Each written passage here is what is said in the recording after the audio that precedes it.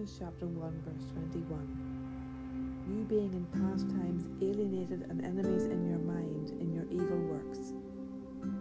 We have great need of this reconciliation with God because of our moral and spiritual state before Him. We are His enemies and alienated from Him because of the state of our mind and the evil works that come from that state. We are the enemies of God because our minds are not conformed to His ways of thinking, and we have a warped and faulty mindset that leads us and keeps us away from knowing God and walking with Him. Paul is reminding the Colossian believers of the dire state of their previous life without the Lord and the evil mindset that they once had. This has all been changed now because of Christ and what He has done for them.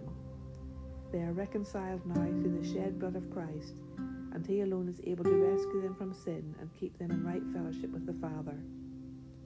The mindset is changed when we come to God.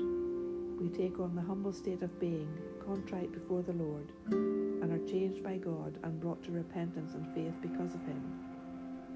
We are no longer puffed up in the pride of our own thinking, but take on ourselves the mind of Christ, who has shown us the way to God.